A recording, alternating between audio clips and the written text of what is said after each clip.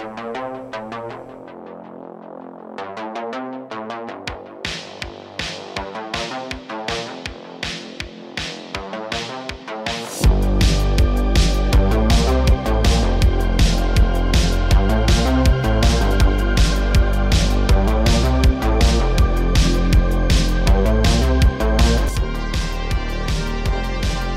back, Garage fam, to the second episode ever of Garage Talk.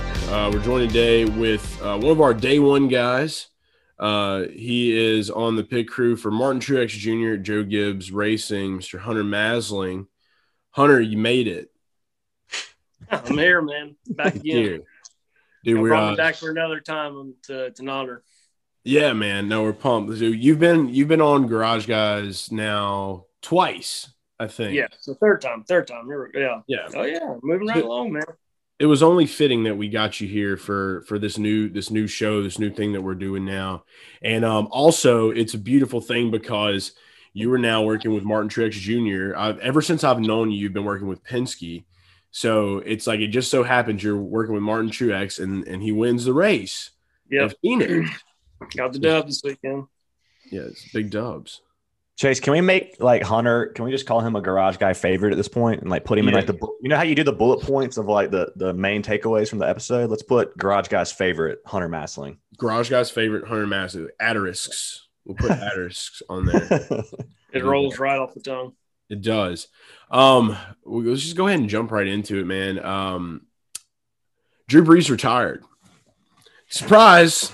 Yeah, surprise! I found that out Sunday when we were getting on the airplane. And I was like, oh, wow, he really hung it up, and I wouldn't say I'm surprised, but it's definitely going to be different not seeing him wearing number 9 out there on the field. And I don't think the Saints have ever really retired anyone's jerseys, but I think this would be a good one to start with, if you're asking me, for my opinion. Are you Team Jameis or Team Taysom? Ooh, team out to lunch on either one of those. I think they're both great. I think they're both good athletes. I think they both have potential. One of them we've seen a little bit more than the other. So, I don't know. We'll see. It's going to be an interesting offseason for the Saints fans. Yeah, for sure. And if you guys are watching can't tell, he's got an LSU hat on.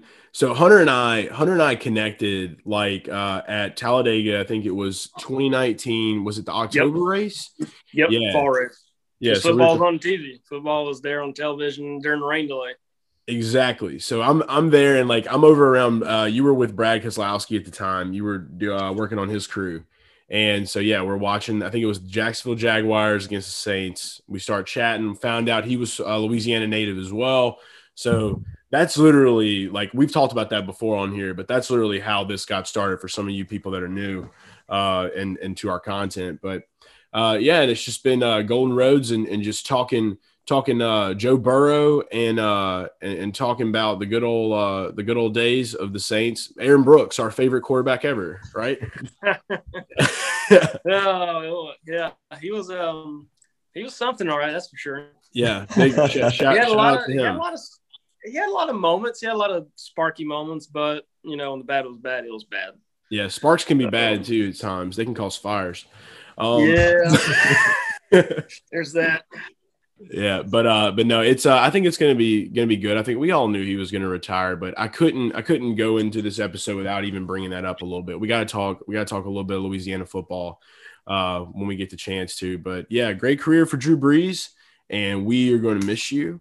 And that's that. We move forward. We didn't get Matt Stafford, so we'll try again at some other time. Yeah, we'll see if they're going to mold 1 and 2 we got, or if they're going to try and make a splash in free agency or draft. I'm gonna go with Crab. I'm gonna choose him. Give him a shot, and if it doesn't work out, you just say you tried, right? And if it does work out, then great. So. I think the Saints should make a move for Sam Darnold. I know we're not going to do a football episode, but I think that'd be kind of cool. Honestly, he hadn't had a real shot with the real roster. No, yeah, he's had a tough break over there with the Jets, I believe. So, yeah, it'll be interesting all season to keep up. I usually don't tend to keep up with too much off season stuff NFL. But I was like, well, I might pay attention a little bit, see what the Saints do this year, and because I know they let go a lot of good players, and it'd be interesting to see how they build going on forward now that they, since Drew Brees retired and they let go Thomas Morstead, there's 0 players now that were on the 2009 roster in that building. Wild. That's crazy. Yep, end of an era for sure, man. Yeah. But let's move into new eras, new beginnings. So first year with Joe Gibbs. Let's just start off at the race at Phoenix. When we started this race off, I don't think any of us had Truex picked to win this thing.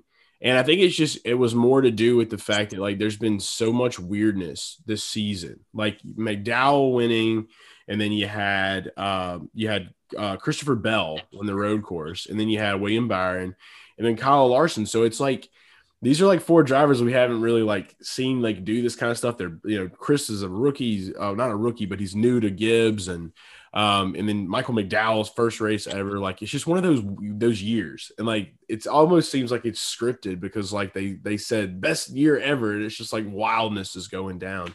But we finally got like the energy back right when Truex got this win because I did feel like Gibbs was going to pull through. I just had my energy focused towards Denny. Thought Denny was going to be able to really scrape this one out. But, dude, it's like when you started out, I think he was you'll be able to feed more into this. He was a little bit tight. But then after those adjustments, dude, Truex took off. So you guys went to work and y'all made that shit happen. It'd be straight up. So walk us through that race. Yeah, it was definitely the up and down day, and down being first. Started out the race, car was decent, then got into the wall a little bit, had some damage, and these cars, everything has to be dialed into 100, everything to work good, body, chassis, pit crew, everyone has to be in one, and you throw one of those things out and it can really throw a wrench in your day, and that happened to us early. Got into the wall, he's like, man, scraped the wall, my car's really went to explicit word, but we stayed after it, and crew chief James Small, he said, don't worry, we got a plan to fix it, in his Australian accent, by the way. He's like, we're going to fix it, no problem, we got a plan. Second pit stop day, took our time, we knew we weren't going to get back where we wanted to be if we didn't take time to fix it. Lost a little track position, and all of a sudden the car came to life, and Martin drove back up into the top 5, and we all kind of looked at each other, pit crew, mechanics, were like, okay, it's time for us to go to work now. Like we're back in this thing, and, it wasn't just going to be a wash of a day. And, just execution the rest of the day was key. And, the second to last pit stop kind of had a little fumble on my part, getting a tire wedge in the fender. Then last stop, kept him on the front row, kind of redeemed, myself and the team a little bit. Got him back out on the front row and just let Martin do the rest.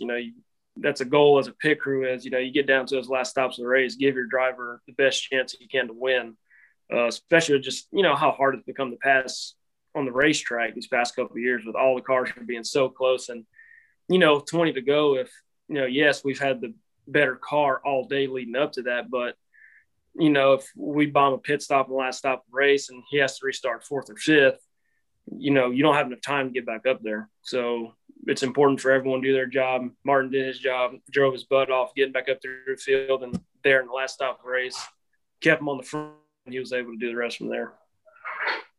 That's good stuff. Hey, that's an awesome recap. And I want to follow up, Hunter, with like a very particular question, just to give like the Garage fam an insight into what you do and what teams do. I think this question will really hit home with those guys that are new to our content and even old to our content. I think it was, and correct me if I'm wrong, I think it was the second to last caution, Hunter. You guys were up front, and Logano and Keselowski jumped ahead of you guys. And the question I have for you is, when something like that happens, do you guys, like in that instance, were they just a little bit better on their stop, or do you point to like one specific thing after and you say, that's where we made a mistake that cost us a half a second? Yeah, no. And in this particular instance, it was, those two teams you named, very good pit crews. So they, did their stop, no mistake. We were halfway through our stop, no mistake, come through. I'm front tire changer, come around to the front, hit all my lugs and go to pull my tire and just catch the fender on the way out. Tire gets, knocks our rhythm off. And yeah, it was, a loss of a half a second, but when that other team doesn't make that mistake, that half a second, it shows you just how much it is. And, the past 5-6 years, even maybe a little bit more on pit road, like your top 15 cars running on the racetrack, even top 20, if you will, they're all good pit crews. You know, everyone's there for a reason. We're all professionals. And the closer you get to the front, just the more mistakes get put under magnifying glass. And, you know, everyone can have fast pit stops. Everyone can do these. But when it gets down to the end, it's like, okay, who's not going to make that crucial mistake? And I am really glad we had another pit stop after that personally, because, you know, we got done with that stop and I'm mad at myself. You know, I'm shaking my head. I'll walk it off, pace behind the box. And, you know, your teammates are like, oh, man, you know, don't worry about it. We'll get another one. Sure enough, we did, you know, in second, out second. Like, yes, you like to come in second, go out first. But once again, you know, kudos to those guys on 22. They had a good stop, kept him out front. So we kept him on the front row. You know, we had a good pit stop as well. And just it gave Martin a chance to do what he did on that last restart. Yeah, dude. And we say it all the time, and we tell people all the time, like, pit crew members are athletes. You don't believe it, you're fucking up. And I can say bad words here. So, you know, like it's the truth. Like, and, you know, I never realized until I got out there and see, you know, I was able to see exactly like what goes into what you guys do in the preparation. And a lot of people don't see what goes in through the course of a week. Like, I mean, you're just coming back, you're coming back from work. And so it's like, you guys are getting up early every day. And I think as these teams are starting to put a little bit more light on the pit crews now. And I think you were telling me a little bit about like, you know, with Joe Gibbs, like they're definitely trying to do some more stuff to really show the inside world of like somebody that works on these cars week to week and how y'all's week is. I mean, just a typical week for you, like how is that laid out? Like starting from like Monday going up into the weekend? Yeah, so it's definitely, even though it can look like sometimes a part-time schedule, it's definitely a full-time job for us. You know, we'll, obviously race on Sunday, even Saturdays, for our pit crews, we'll pit Xfinity. And so really Saturday all the way through Wednesday and Thursdays, depending on the work week, it's, Monday, film review, workouts, Tuesday, Wednesday, pit practices, workouts, film review. When everything's going good, the weeks seem really short, and you're pitting good and you're clicking all stops and everything, you may tailor off a little bit here during practice. And then when you have just an okay week, you can do this. It's, that week can turn to a long week if you're really working on things. And, but typically it's 2 to 3 days of pit practice a week with workouts and film review. And just, you get to a certain point, you're physically going to max out a pit stop as far as time goes. It's just the best teams stay that, for 30, 35 weeks throughout the year. And, you're going to have peaks and valleys as pit crews. This is my 10th year doing, there's guys on my team and all up and down here, I'm doing way longer than that. And they can all tell you, like, it'd be great for everything to go, all peachy all year, but that's just not how it works. And it's just to minimize those valleys, so really when you're hitting on a peak, try and keep it as long as you can, because it's going to eventually, you're going to hit a wall and make a mistake and do this. It's just how quick those better teams rebound quicker. Yeah, you're expected to be Superman. Yeah, it's like I said earlier, with how hard it is passing on the racetrack. Like every team really tries to maximize tenths of seconds on pit road, not seconds, tenths of seconds to help your driver out. And it's it makes it part of our job fun though. Just how competitive it is, and it's can be very, very rewarding or very, very humbling. So, dude, I was super pumped for you guys when you got that last pit stop, Hunter, like you said earlier. And I know that's your former team, right? So that had to be satisfying to get that win. I don't want to badmouth anybody, but at least that last pit stop, I feel like gave you that redemption chance, and it had to be kind of extra sweet for you, at least a little bit.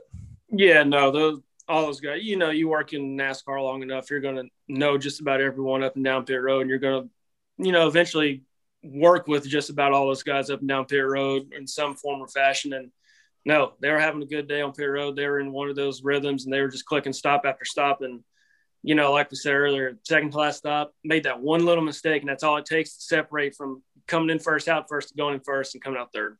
It's just, one little mistake, a hitch in a pit stop, and that's all it takes. So no, it definitely last pit stop to kind of get your gusto back in you, I guess, if you will, kind of be able to walk around, not hanging your head too much, because it was going to be a long plane ride home. That second to last stop for me personally. Yeah. Everyone on my team did their job. I made my mistake, and it would have been a long plane ride home, but got the last one. Sometimes just got to do your best you can with second chances there or seventh chance. I think we did 7-8 pit stops that day. So yeah, it was a good end of the day for sure. If you screw up, we pretty much know you're going to come through though in the end, because like you're not one to screw up a lot. You know what I mean? So that's something we've learned, and that's not just on pit road. That's in life. Like you're a reliable guy. You know what I mean? Like you take care of shit. It's always been a thing for pit crew, and this is all pit crew guys all up and down pit road. It's you got to have that short memory. You do a bad pit stop in a race, man. You got to do whatever you got to do. Go throw a fit, punch something. Do a couple of paces or whatever. Like do what you got to do, because you never know when that next one's going to happen. And for us, it was that, 15 laps later, whatever, there we were. You can't be thinking about what you did on that last one. It's like, all right, I got to do my job on this one. So, yeah, I think that's we can all get into those kind of rhythms for sure sometimes. I'm trying to think of another question I wanted to ask you. I had one for sure. It's about like future life, Hunter. For a guy that's like you, what does a career look like after this? Like we all can't be Tom Brady and play sports forever or be in your position. What do you think, like any kind of mentors you watch them go into after, I'm sure you had somebody when you were young that has kind of led a path that you would like to lead. What does that look like? Oh God, man. You asked $1 million question. And the answer can be, I don't know. That's perfectly honest. Yeah, it's, I don't know. And there's some things, you always want to do after racing, whether it's move on to another job, whether it's, bleed this out as long as you can, or it's still working for the race team in some other form or fashion, which is something I've always wanted to do. Even though you're not contributing on the pit crew side, I contribute working in the shop or in some form of that nature. So that's always been an interest of mine, or completely taking another career outside of this. There's always that option. Or I can marry my retirement option, which I did. I'm kidding. She can probably hear me in the kitchen right now. I'm waiting for her to come in. I'm going to go ahead and say I'm very proud of my wife. She got she got her doctorate. Let's see if I get this right. It was a dual degree, got her F&P and D&P in nursing, her doctor and nurse practitioner, family nurse practitioner. So very proud of her. I'm gonna brag on her a little bit about that. But no, man, it's a kind of a 3-part answer. It's I don't know. I kind of know what I want to do, and there's things that I want to do, but I'm not sure how to get there yet. So you gotta be in the moment. It's the best I got for you right now. Hopefully, here in a couple months, I can have a little better answer for you when you have me on the show for the 4th time. So we'll see though. No, Drew's got you thinking about retirement now. Like it's stuck in your head. You can't do that, Drew. Dude, I'm honestly sitting here thinking like I don't know how long the average career of a front tire guy is. Like I don't know. Like the guy has been changing rears, and Michael Hicks, he's been doing it at the top level for, I don't know who might tell me I'm wrong on this, 13, 14 years now. And there's guys on pit road that have been doing it getting up to 15 years, and it's if you're good at your job, they're going to keep you around, and that's kind of the goal that a lot of pit crew guys have is, we're going to do it until the wheels fall off, or in most cases, why not? It's fun. You travel, you work with a good group of guys, and, it's a competitive atmosphere that most of us have grown up in, continue to do, and so I enjoy it, and I know everyone else that does it. Trust me, we're not out there slinging tires, jumping in front of cars, and doing this because it's a job. We all enjoy doing it. Like, yeah, you love that stuff. Yeah. With all the drivers that you've worked with now, and now you going over to Gibbs, who do you think that like you were probably closest to the most? Like out of like Blaney, Brad, Joey, and now Martin. Oh man, maybe more. It's